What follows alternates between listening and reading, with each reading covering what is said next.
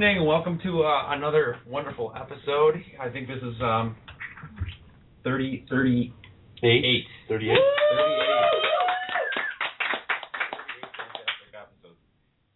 Straight Stuff. We're coming at you from Straight Stuff Studios here in the basement studio, which will soon be a bigger venue. So that'll be exciting. Yeah, got a pretty good crowd here tonight. I'd love to have some more space. So it'll be fun. Yeah, that'll be nice. Excellent. Well, hey, I won't keep it hold it up there anymore. But this is Mr. Rick Atwater, same as every week. Take it away, sir. Yeah. Thank you. Welcome to Recovery Internet Radio and our show Straight Stuff on Addictions.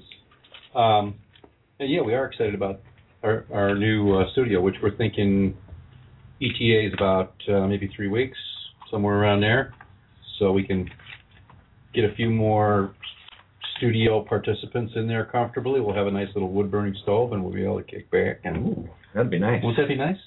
Not that it's cold down here, but I mean, just to look at the stove. It'll be homey. Homey's good. Homey for the homies. We like homey. Our tag tonight is CrackHead Pinball. We thought that was an interesting title that might get some attention. People might go, wonder what that's all about. Best title to date. We love that. That's pretty good. By the way, we've had pretty close to 27,000 listens since we started, and we really appreciate our studio audience and also our listening audience out there. So thanks for joining us tonight. Is that right? 27,000? Yeah. Wow. Thank you. Thanks everybody out there. That would be a pretty good size crew, wouldn't it? That's a good number. So thanks again for joining us tonight, where we are every Sunday night at 8 o'clock. And thanks to our engineer, Chris A. Yes, sir. And to our guest, Kaitlin. Hello. Hello. A couple quick things. You can call into the show for questions or comments or opinions by calling. That is area code 323-792-2977. Same number every week. Same number every week. Or a tweet. Tweet us at Rick Atwater. Yep. If you use that Twitter thing that everybody's talking about. And you can tweet live to us, so we can answer questions if you do tweet. And also, please remember to check out recoveryinternetradio.com. recoveryinternetradio.com. We've got all our archive shows. You can just go there and find a link to listen live if you're interested in listening to the show that's broadcast on Sundays. Yeah, all sorts of good stuff. Yeah, and also we'd like to know where you're listening from. So. Yeah. And I want to give one quick hello and recognition to a friend of ours, Mr. Russ Mobley, who is he's a speaker and he's an author and he's a musician, and his company is Heart Walking Productions. And you can get to Mr. Mobley. Well, I hear the crowd cheering. Yeah, there was some excitement about that. You can go to russ@heartwalkin.com. That's walkin', not walking. heartwalkin.com, or tweet at Russ Mobley, or contact him at 815-529-3277. So, I think we're going to get started. What do you think? All right. Ready to roll? Yeah. Roll up our sleeves and get at it. So, I got some questions for Kaitlin tonight, and we're going to talk about a couple of things, but a little bit of a different. I kind of wanted to start a little differently than I do sometimes, and talk directly, maybe first, about the recovery thing, and so I guess, well, why? I mean, there's a lot of people out there that need to recover, by my estimation. What would you say if I were to ask you, why you? Why me? Yeah, why you? How come you got touched, or whatever you call it? How come? I don't really know exactly. I mean, I think that sometimes, there's something greater than ourselves out there that just kind of picks us out of nowhere. I mean, for me, I think that I just kind of had some sort of, divine intervention that just said, hey, you just need to get... We're looking for you. Yeah, we're looking for you kind of thing. And, thank God I did. Yeah. And I think some people look at recovery like a curse, like it's something that they have to do. Right. Instead, you seem to look at it more like something that you've gotten chosen for. I think so, yeah. I mean, that's a completely different thing, isn't it? It is. It is. You know, for me, I feel like I do have a purpose and everything. I feel that I have a purpose to help other people, and especially, you know, kids, teenagers, because growing up, we had DARE, but that didn't really teach us anything. I mean, kids... What is DARE? DARE, I don't know what it stands for. Just drug education stuff? Yeah, from the police officer, like officer from... Oh, yeah, the DARE officer, sure. Yeah. DARE to keep kids off drugs, right? Is that what it was? I don't know if it I don't remember stands what it for stood something. for. But, Anybody know what DARE? No? Okay. Yeah. Great program, though. Is it? Mm-hmm. Okay. But there's something that you'd like to do something more? Yes. Yeah. Okay. And then have you actually been doing some of that? Sort of. I work as a mentor with kids, kind of like a big sister, and a lot of them have alcohol and drug abuse issues already, mental health issues, coping skill issues, and all that kind of stuff. I've heard that, you know, you kind of, in a recovery program, you kind of have to give back in order to keep it. Right. Can you explain that a little bit, or what's that about? Well, for me, pretty much just sharing my experiences, things that I've gone through in my life, and, you know, like teaching what I was taught when I first came into the rooms, you know, just helping people to learn from my experience, and they don't have to do the same thing that I did necessarily, or just to help them look at it, you know, from a different point of view, maybe. And does that help you? It does. I think so. Yeah? Yeah. How? How? I'm not really sure, but I mean, I don't always get it right. You know, sometimes, you know, I'm human, so sometimes I make mistakes, but for me, I think it just helps me to stay sober, you know, for each day that comes about. Right. Yeah. It's just part of what you do. Right. Okay. All right. So, yeah, because I kind of want to just talk a little bit about that, because it's like, it's a different spin on what I think some people think recovery is. So, you know, like you're talking about it like a gift rather than a curse. And, exactly. You know, it's not like a lifetime sentence of, oh, I can't drink. Exactly. Or whatever. Yeah, like I feel a lot better that I don't do drugs or alcohol anymore, that I'm in recovery, whereas to before, it was pretty sad. I always had to ask people the next day, well, was I messed up that day? I don't remember this. Right. And that's after a while I started to realize that wasn't very normal. Doesn't sound normal. I don't know. I mean, normal is relative, I guess. There's probably some people out there that would think it is. I don't know. One of the questions that I came up with, it sounded kind of dumb, but it's like, okay, so you're, you know, a young, reasonably intelligent young woman, and you've had your hard knocks and you don't do it anymore. Don't you think maybe that, wouldn't some people think that it's just something that you just got over and it was just a phase and we're all done with that now? We can just kind of put it behind us and pretend it didn't happen? Yeah, some people would think that. I've run into people that don't understand why I have to do a daily reprieve of going to meetings and working with other alcoholics and addicts. And for me, you know, I didn't get fully physically dependent on alcohol, but I did on the cocaine, on the crack, and the powder cocaine. I needed it. I needed to go, you know, out. I was kind of like a functioning crackhead, so to speak, kind of like they talk about functioning alcoholics. I could still work. I could still go to sleep. I could still eat and everything, but, you know, in order to feel normal, I needed it. And, you know, for me anyways, that wasn't normal. I mean, at the time it was, but today looking back at it... That's not a phase. No, that's not a phase. That's not something that you get over. Exactly. Okay. Yeah, because I think some people wonder that. Why, you know. Right, because there are people out there that can just walk away from it, but I definitely was not one of those people. So let's talk about like where you came from a little bit. Like what's your background?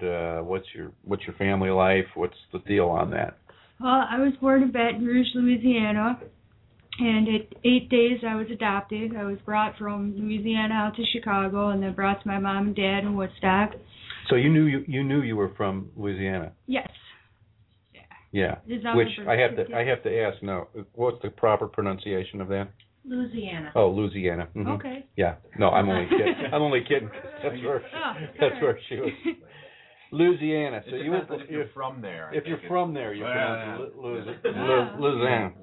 Okay. So anyway, so that's where you're from. That's where you're born, Baton Rouge. Yep. That's where I was born. 8 days. You were brought up here. Yep. Okay. I was brought up here. I was adopted, and I always knew that I was. My mom and dad never told, myself, they didn't wait till I was 10 and say, hey, by the way, guess what, you're adopted. They just always called me their unexpected miracle because my mom couldn't have kids. So they decided to adopt, and I was adopted. And 2 years later, my birth mother found out she was pregnant with my brother and asked them if they would adopt a little boy she was going to have because she wanted us to grow up together. So we did. And I had the greatest parents in the world, the most patient, kind, and loving parents. And so you had it was your biological brother. Yep. So they adopted both of you then? Yes. Yeah. Yeah, we have the same birth mother, different birth fathers, but to me, we're still full-blooded and everything. Sure. And growing up, we went to Disney World 1,000,000 times a year. They gave us everything that they possibly could have. I never saw anything like a lot of alcoholics and drug addicts. They grew up in, violent situations, or their parents used or drank. And my mom and dad really didn't. They were very normal, very social drinkers. There's a history on both their sides of alcoholism, but I didn't really find out about that till way later, and nobody ever talked about it. Right. What reason would there be to talk about it, I suppose, until later when stuff about you came up? Right, yeah. Did your brother escape the addiction track, or is not? Not really. He didn't go into drugs. He drank a little bit here and there, but, he's in recovery too now, so that's good. Oh, good. Yeah. All right. Okay. So you had a pretty normal growing up, no bumps and bruises. You mentioned to me a while ago that you were a little bit of a hellion. I was. What is that? What is a hellion? And how do we spell that? Like onion? No. I think so. Yeah, I think it's the same with an H and 2 L's. But anyway, yeah. So what did you do? Well, my first ever addiction was cutting. I was a self-mutilator, and I discovered that in 6th grade. And after that, I started having rages. So I went to some different doctors, to find out what was wrong with me. And I believed that I was an alcoholic and a drug addict before I ever picked up, an alcohol or a drug. And I would just lash out and just get violent rages. And they said I had ADD, but then years later, I was diagnosed bipolar when I was 19. But, other than that, I put my mom and dad through a lot of pain, just like tearing up the house and everything else, and they just didn't understand what was wrong with me until years later. Say a little something about the cutting now from the perspective that you have now. So how old are you when you were in 6th grade? 11? 13. 13. Yeah. Okay. So you're 13. It was a coping mechanism. It was, my mom and dad got mad because I failed a test. All right, well, just cut away. It did for me what drugs and alcohol eventually did for me. It took away, the feelings, or it numbed the feelings, I guess you would say. It made me feel better. It didn't actually hurt. I can't really put it into words exactly, but it just made me feel like it gave you some kind of relief. Yeah. In a way. Yeah. Yeah. Because I think a lot of people wouldn't understand how cutting yourself would not hurt and give relief. I mean, I think that would be difficult for people to understand, yet there's a lot of, especially young females who cut. Not exclusively, because I know some guys who did that too, but I think mostly girls. Mostly girls. Yeah. Yeah.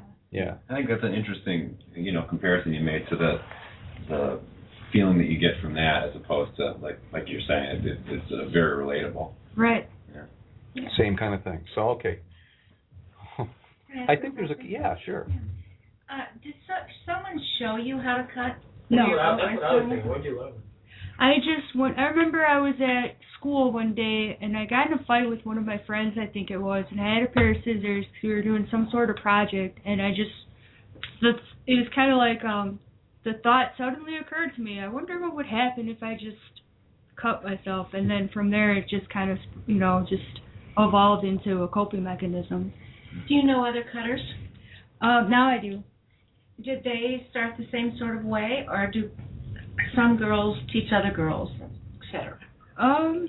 You know what? I'm not sure. That's a good question. I never really asked them that. You started a recovery group for cutters, didn't you? Or you were involved in a recovery group for cutters? Yep, a friend of mine and I did. We call it. It's called Self-Mutilators Anonymous. Yeah, and that would be, for people out there who have that kind of a problem or know somebody that has that kind of a problem, you can get in touch with us on the website, and we can pass resources or information about that along to you, because I think it's a bigger problem than a lot of people know. It is. Yeah.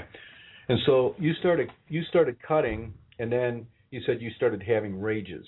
Yep. Were the rages was getting angry, having rages associated with the cutting in some way, or were those like separate things, or what? I think they were separate things. I never really thought about that before. So I think it was just kind of, I don't know. I think, because I found out when I was 19 that I was born addicted to cocaine, so maybe something biologically in my brain it was, but I don't really know. Yeah. So rages just means yelling and screaming and stomping around, slamming doors. Yeah, getting physical with my mom and dad and my brother. Yeah. Yeah, so you, not just a little rage. Right. Yeah, yes. like a big rage. Blind rage. Like a blind rage. Yeah. Okay, yeah. And so what happened? You're not drinking yet. Not yet. Yeah. Yeah. Some people would say that you were a person who, I've heard the term self-medicate. Yes. And it's a slippery slope, because it sounds a little like an excuse or something like that. It always drives me a little crazy to use the term, but it seems pretty legitimate. Self-medicate, yeah. Yeah, self-medicate. Well, yeah. Like I take an aspirin when I have a headache. I self-medicate. Yeah. Right. Okay. Yeah, you That's do. But the issue. So some people call it self-medicate. Did that come up for you? Did people tell you that that's when you started drinking? That's what it was, or did you think that's what it was? I didn't realize it was probably until the first time I tried to get sober, which was 2003. Okay. I believe. Okay, and then that's when that kind of thought maybe. Because I went to rehab in Milwaukee, and they talked about that. They, looked at some of my history of my mental health issues and my, biological history, because I don't know a lot of my biological history. I only know little bits and pieces, Yeah. And they started talking about that. Okay. So when did you first start drinking then? So the cutting starts, then the blind rage stuff starts. Where does the drinking and the other stuff start?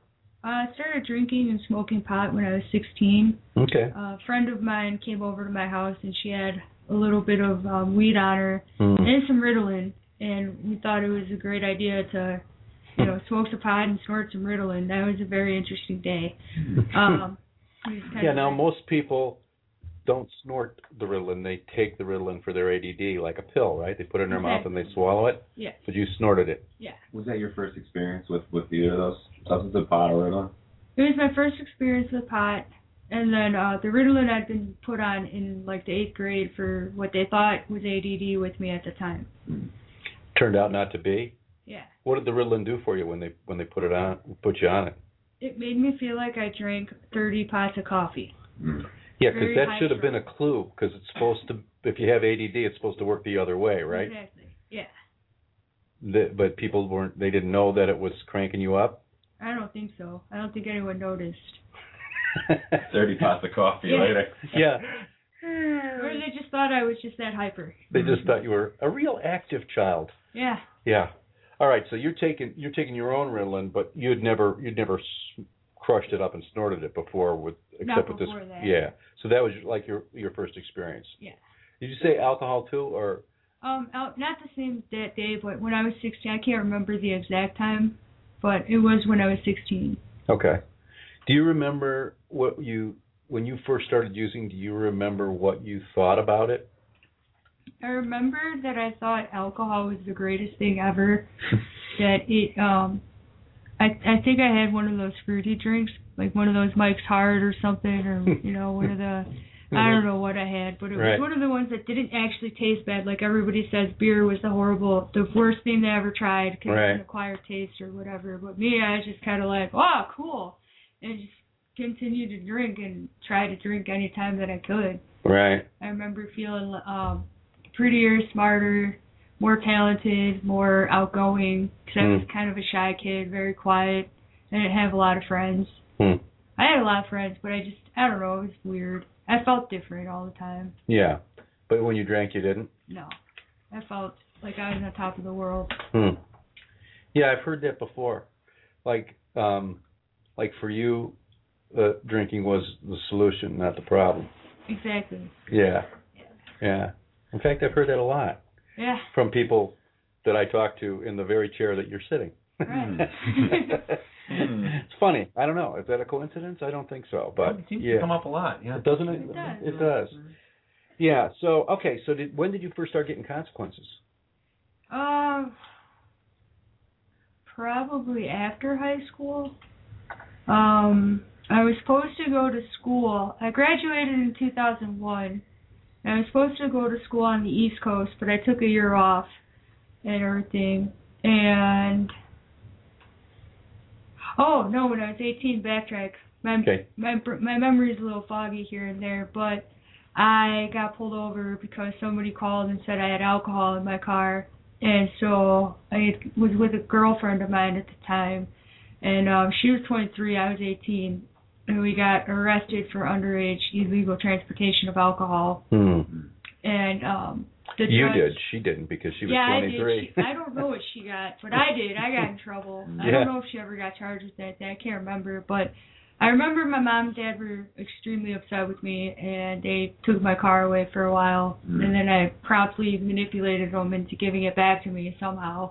And I remember going to jail, and the cops were they're okay. They were trying to help me, but I don't know, it was weird.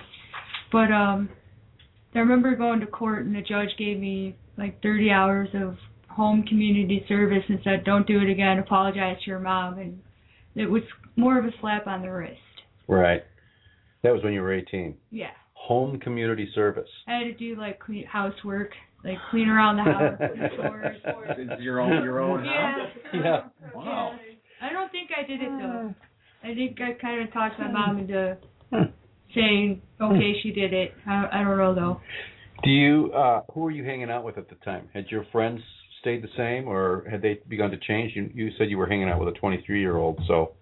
It was all sorts of different people. Back in that time, there was the Strip in Crystal Lake. Yeah. On Route 14, so there's a lot of people that had nothing else to do, so they'd cruise the Strip, and we go to parties and everything. So it was different people all the time. And some of the same people and some different people. Some from high school, some from, just on the Crystal Lake Strip. Just 20-something-year-olds just hanging. Yeah, just hanging. Nothing better to do. Were those people different from the people you hung out with before?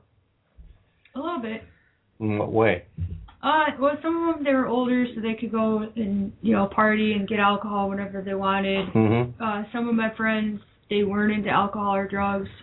I'd say I'd probably gravitated more to the people that wanted to get messed up all the time. Wow. We're like-minded people. Yeah, hang together. Do you remember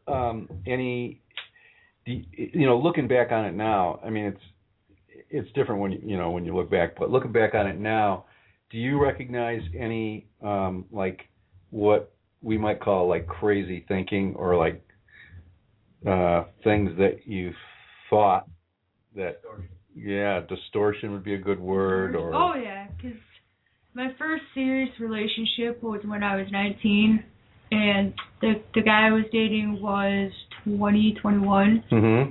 And I met him at a gas station, and I knew that he did harder drugs, more than alcohol and pot. Yeah.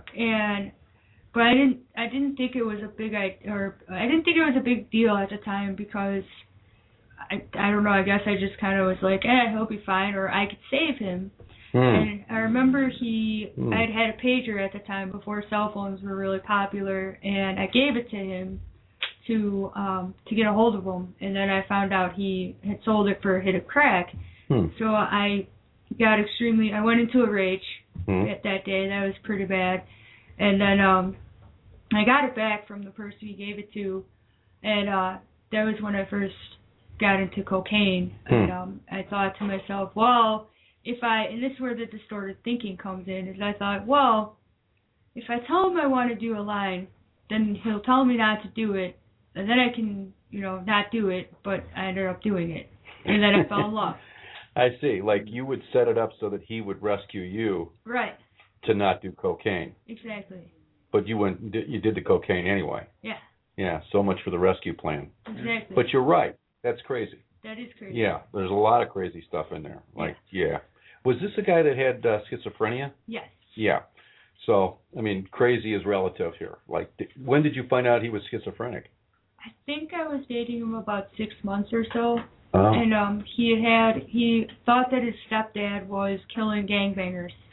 Oh. Outside of his house, and I brought him to my dad's office to see I didn't know what to do with him. I didn't know why he was saying that, and we had to call the ambulance on him, and then he went to the psych ward, and that's when I found out that he had schizophrenia. Like, that was a hallucination. Yes. Yeah. Yeah. At least as far as we knew. Exactly. I mean, well, Well, no, it ended up. Did his dad kill any gangbangers? I don't know. It would be like a pile outside the front door. Yeah, it would be such a mess. You'd be able to tell. Yeah. Yeah. So but he got diagnosed. Had he had like hallucinatory stuff going on before when you were dating him, or not that you knew of? Not that I knew of. I didn't know anything about it until later. Okay. Yeah. Yeah. Did you continue to date him? Yeah. Okay. Yeah, so there's a couple of like, red lights that go on in the whole thing. And by the way, the reason we picked the title that we did. Do you know why I picked the title? Because of the insanity? Well, it was partly the insanity, but it was like when we talked about your story, and a lot of your incidences of use have to do with like relationships. Yep. Getting into a relationship, and then some craziness around the relationship, and then boing. And the thing that came to my head was like a pinball. You were like a pinball. Yeah. That's where it came from. That makes a lot of sense. You're totally right. CrackHead Pinball. So anyway, for those of you out there who wonder about the title, that's where it came from. Thank you, Kaitlin, for providing us with that framework, But anyway, so I think what we'll do, this might be a good time to like take a little break here and listen to some music for a few minutes, and then we'll come back and we'll kind of pick up where we left off and continue the story. Is that okay? Sounds good. Okay. What are we going to hear? With Katy Perry. Okay. Tonight. What's the title?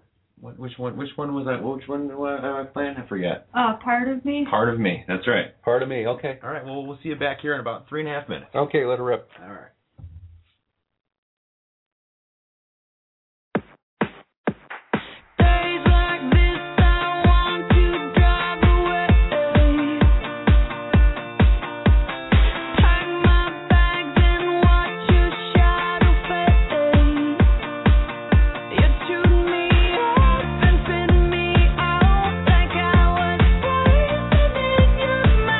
You took my life, you drained me down.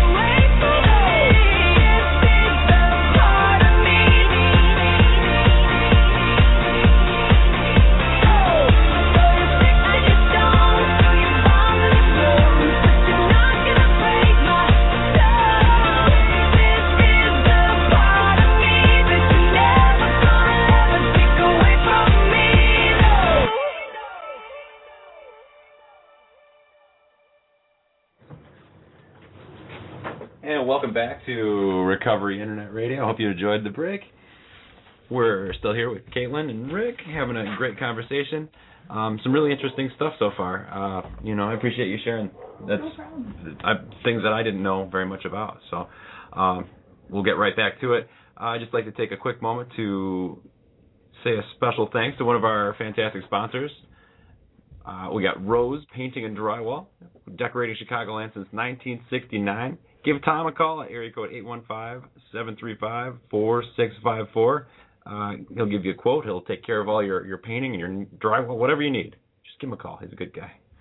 That's all I got. Back to the show here. Okay, and I've got one quick thing I want to say. I want to just mention one of our favorite bands. Their name is Double Take, and you can go to doubleTakeChicago.com to see where they are playing.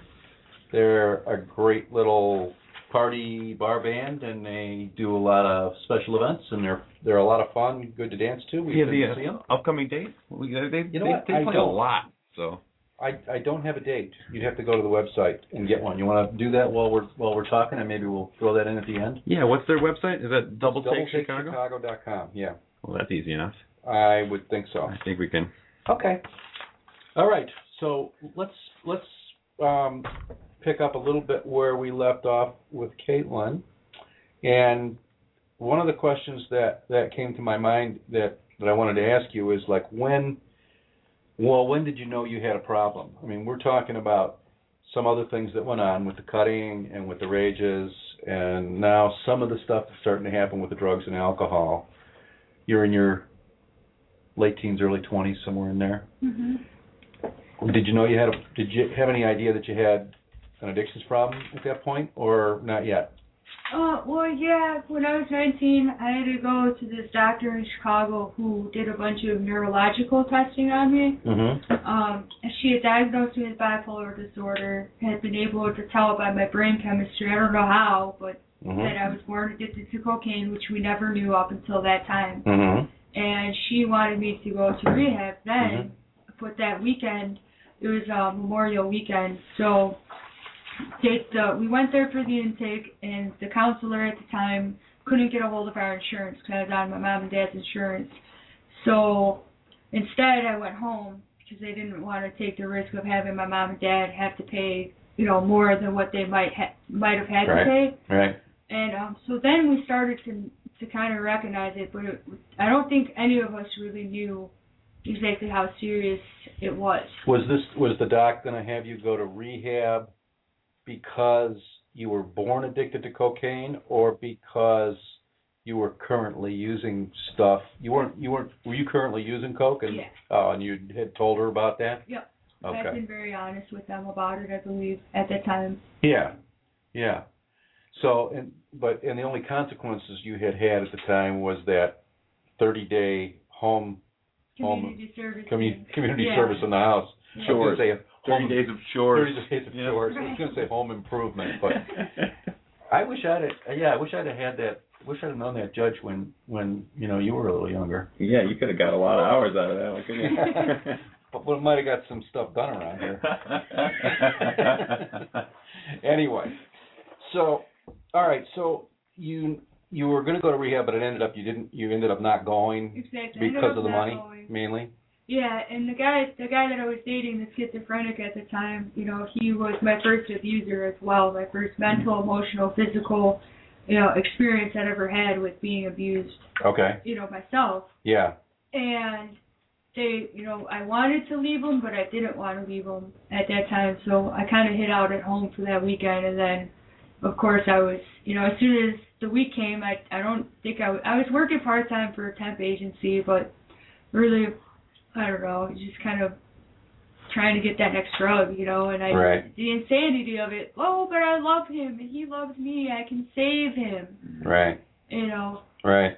And so somehow or another, all of that overrode the treatment, going to treatment, and so it just never happened? It just never happened. Right. Did you end up breaking up with him? A year later, because then I believe it was the summer of 2002. I went to school on the East Coast in Massachusetts, And then my mom and dad were, psyched about it. Like, okay, she's going to turn her life around. This will be good for her. Because I went to, this school was made for kids like me. Because in high school I was a horrible student. I had like a 1-point-something GPA, and this college that I went to was made for kids like me to help us with our academics. Right. And then I promptly, somehow, I don't remember how, but somehow I got him to be able to move out there. And so he lived out there with me for about a month, but the insanity returned. Yeah. His, yours? Both. Okay. Yeah. I found the same people out there that I did out here. Just that year before you went out there, what was the name of the school you went to? Dean College. Dean College, yeah, you told me that. That year before you went there, what was that year like? I mean, were you just using heavily and doing your thing? Yeah. Yeah? Yeah. Okay. Did you have any notion that you were did you know you had an addictions problem at that point?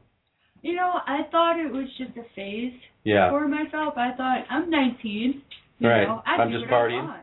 Right. Yeah. Trying some things out. Exactly. Just experimenting. Nothing bad. I mean, I experimented.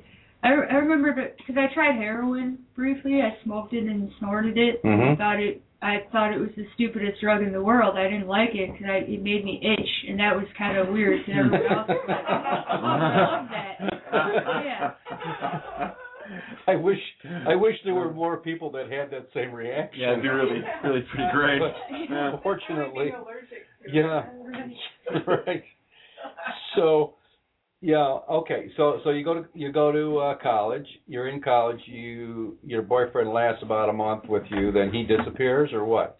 Then he was living in my dorm room because I didn't have a roommate at that time, and they told me that he had to leave or I would be kicked out of the school. So I got the money somehow, and I had to move back here. I think his friend wired him money, and then he took the train back to Woodstock from Massachusetts. And then I broke up with him a couple days later after he got home over the phone because I knew it wasn't healthy. I didn't want to be in an abusive relationship, and I knew I wasn't coming back. I was determined to stay on the East Coast and never come back to McHenry County again. Yeah.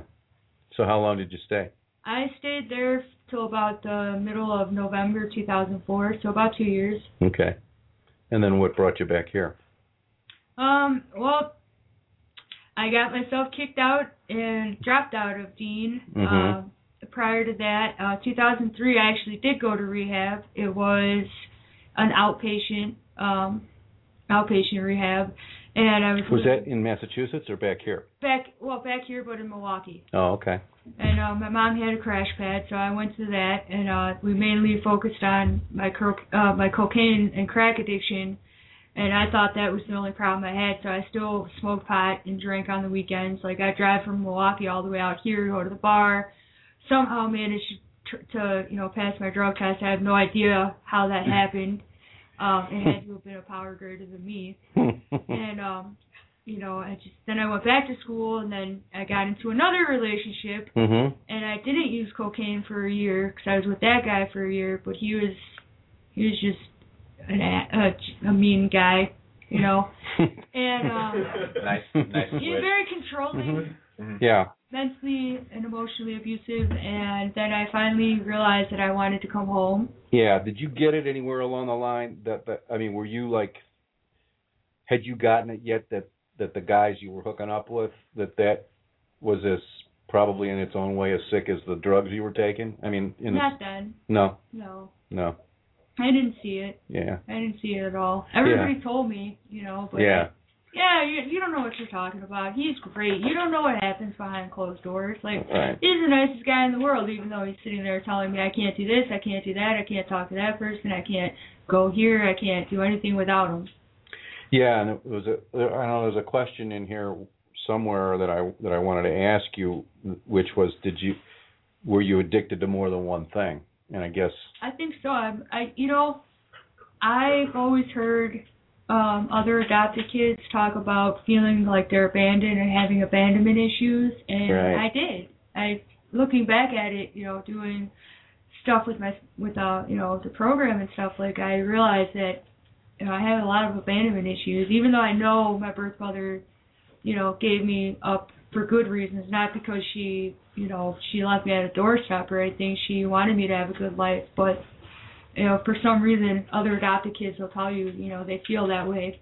So I think say what when you say abandonment issues, what is that? I mean, what does that mean? They feel like they weren't wanted, like nobody wants to keep them. Yeah. They're not loved enough, or they're not good enough. And does that play into the relationship stuff that you got yourself into with these guys? I think so, because like this lady that was like my third grandma always told me that you would end up with somebody like your parents, and none of the guys I dated were ever like my dad at all. My dad's like, if I had to nominate my parents for sainthood, I totally would. Yeah. Yeah.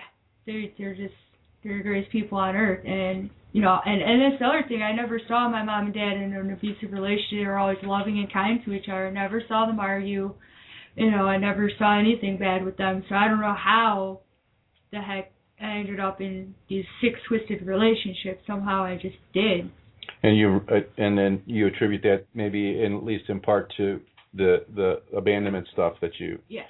I don't know. Maybe what's the theme song there? Maybe a bad relationship is better than no relationship at all, or I don't know. I think so. I was afraid to be alone. Yeah. Yeah. Yeah. And so, yeah.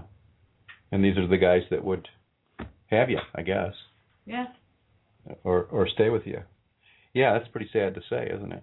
It is. Yeah. Yeah, in a way. Yeah. But it's like, addiction is not I think we're talking about an addiction. We're not talking about just a little relationship problem. Exactly. I think I was addicted to relationships. Yeah. To unhealthy ones. Yeah. Yeah. So go ahead. I'm sorry. I had one healthy relationship, before recently, and that was when I first got sober in 2006. Mm-hmm. And, the guy was a Marine, did 2 tours in Iraq, wanted to, would pick me up from my house. We go, get something to eat, go to a movie. And then at 5 months, I thought, this isn't normal. What is this? I was afraid of it. I thought he should know if he loved me or not. And then, some stuff was going on with, a family member, and I just got freaked out and said, I gotta go. See you later. Because it was. You weren't accustomed normal. to that? Yeah. It was scary. What was scary? What would you say was scary? He wasn't mean. He didn't use drugs. He drank socially. He had his stuff together, and it was just kind of. I guess at that point in my life, I wasn't ready for any of that. Right. Yeah. What would you say? What would you say were the 1 or 2 biggest things that were that convinced you that you needed to be looking at recovery, like in these later years? My car wreck. December 24th of 2004. A fellow that I dated previously and I got into a really bad car wreck, and he grabbed the wheel and we rolled a couple times. We were both drunk. We had a friend with us, and it was a really hard time in my life. I tried to save him, and we got hit by another guy as I was trying to save him. The other guy was also intoxicated, and I'd never gone through anything like that. I don't wish that on anybody, because I was the drunk driver. Yeah.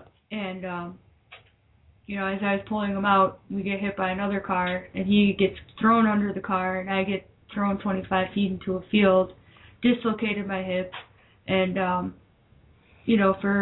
tried to kill myself that year of New Year's into 2005, and then I started to actually think maybe there's something wrong, but I still, as soon as I could, because I had a brace for a while, so as soon as I could go and do whatever I wanted to do again, get out of the house, I picked up the alcohol and the drugs again, and that's when it really turned into self-medication, I think. What were you medicating?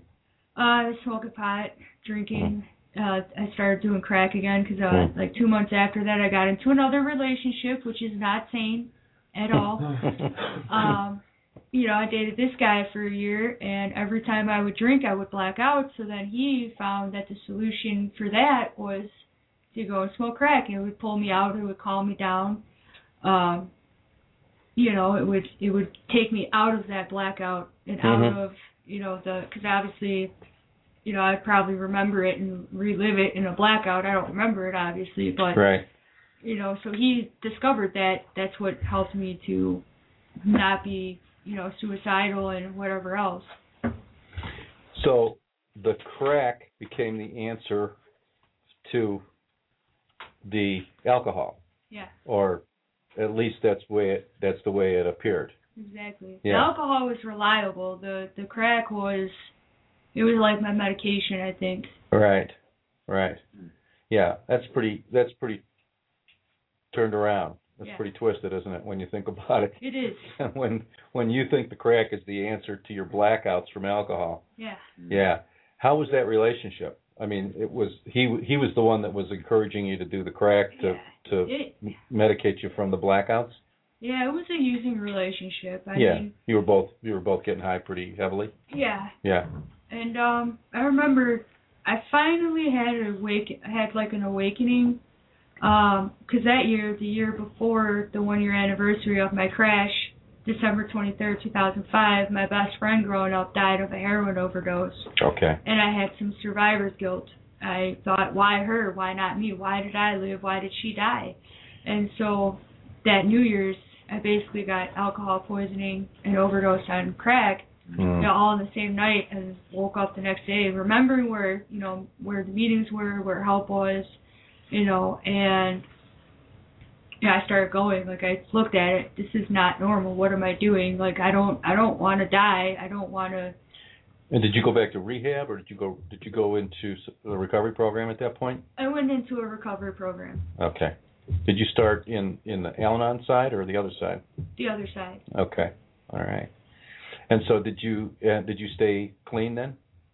I did for about 1.5 years. Okay. So my sobriety date then was January 1st, 2006. Mm-hmm. And then I want to say probably June or July of 2007, I started the Marijuana Maintenance Project. Mm-hmm.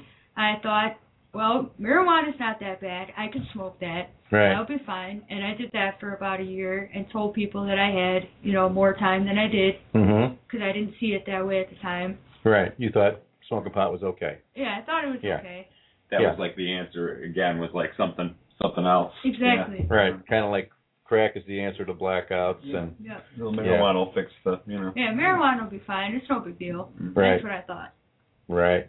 Yeah, there's kind of a theme here when, the coke, saying I'll do a line of coke and then having your boyfriend stop you from doing the coke would make him a hero, but then you did the coke anyway, and then exactly. Yeah, the crack is the answer to there's kind of a theme here.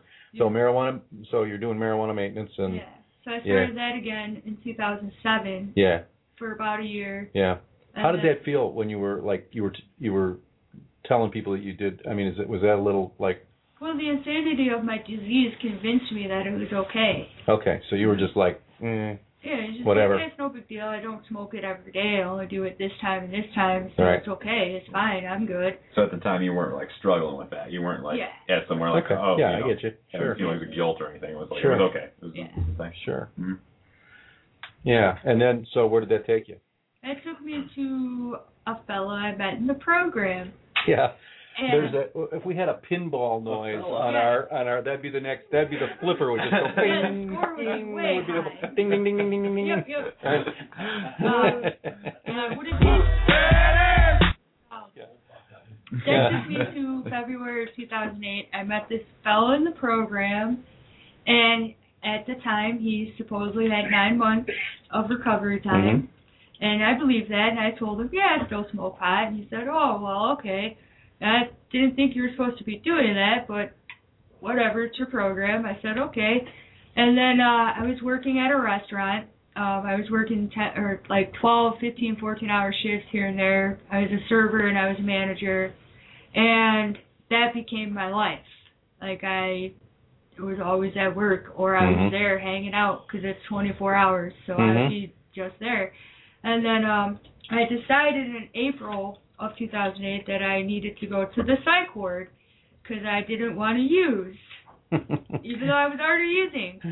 That was my. That was your solution. Yeah, that was my great thinking. You were smoking pot, so you decided to go to the psych ward so you wouldn't use crack. So I wouldn't relapse on crack or alcohol. I gotcha. Okay. So I went there, and while I was there, my boyfriend at the time came to me and said, I have something to tell you. And I said, okay.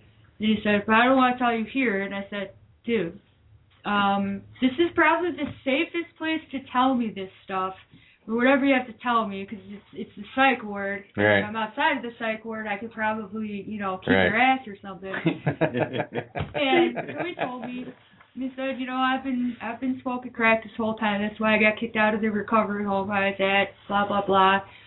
And then I said, oh, okay then. And... Let's get married? No. What? No. What? No marriage. No marriage. Okay.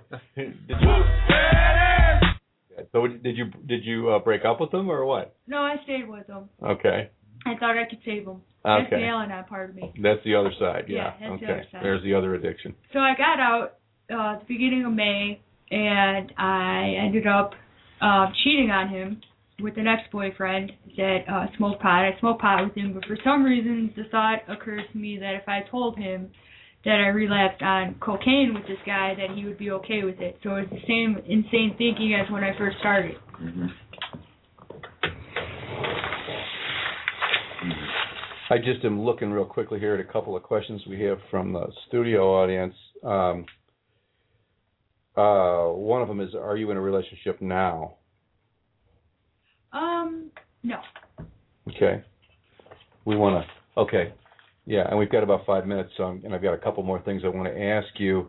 And one of the questions I think is really, really good one here is, you mentioned you were born addicted, and I remember thinking to myself that would take some explaining. Do you think most addicts, this is the question from the studio audience, do you think most addicts are born addicted or born addicts or have the propensity to be addicts? I think so. Most of them? I think most of them are. I've seen both sides. I've seen people that are born with the genes, so to speak, and people that just become addicted. That would be worth a whole show to talk about that alone. So I won't go any further than that. I guess one of the things I wanted to get in here before we get to the end is, your mom always told you that you were an unexpected miracle. You told me that, and you mentioned that at the beginning of the show. Mm-hmm. Did you always remember that when you were doing what you were doing? No. Did you always? Had you forgotten about that? I had forgotten about it till my crash when I was in the hospital. Day prior to my crash, they had gotten me a journal for Christmas that year, and they brought some Christmas presents to me, and I opened it, and it said "Unexpected Miracle" on it, and it was really painful for all of us, because the doctors told them that I shouldn't have lived through all of that, and to help me find my purpose. And today I work with DUI offenders. Yeah. Have you thanked your mom for that? I try. I really try. Sometimes they might not get it, but I do the best that I can. Cause they truly are they're unexpected miracles too. You went back to school then. I did. Yeah, got your CADC, and that's what you're doing. That's really a cool thing. Maybe there's a couple other things I'd like to slip in, but we're probably not going to have time. So I'll ask you this, and then we'll probably have to close. But what advice would you give to other young women who find themselves struggling with the kinds of things that you've struggled with, the relationships and the cutting and the booze and the drugs? What would you tell them? What do you tell them? Because you probably see them. Well, I see them, and now actually I watch a lot of shows. And I got this the other day from watching a show, because I've had my own stuff happen even in sobriety, and you don't know what tomorrow's gonna bring. Like no matter how bad something seems today, you're unfinished. You're a work in progress. Like I posted this a couple days ago about to keep writing our book, our life book. Like our book about ourselves. Yeah. And everything, and to just keep on writing your story, in your daily living, and just keep on, doing the best that you can, because, we're not promised tomorrow, and everything. We all are unexpected miracles. Don't give up on yourself. Don't quit before the miracle happens. Don't give up on yourself. Reach out to other women. Because if I can get through this stuff, so can they. Absolutely. And a lot of people didn't think I'd get to where I'm at today. I followed your posts. I think we have a new title for the show. What's that? Unexpected Miracles. Unexpected Miracles. Yeah. I like it. I wanted to work that one in there, but we did one way or the other. Yeah. I want to thank you for being our guest tonight. Good stuff, and I follow your Facebook posts pretty closely, even though I never say anything on Facebook. I do read. Nice. Thanks to our listeners and our studio audience for making us a successful underground support source for the recovering community. You scared the dog. And we'll email our reminders out for next week's show. And as always, look at recovery from a wide and open perspective. Remember to check Recovery Internet Radio for all the our reminder list. Remember, too, that we want to hear from you so we know where our listeners are. Yeah, we do. Yes, we do. Let me know. As always, live today, love yourself and your neighbor, and together.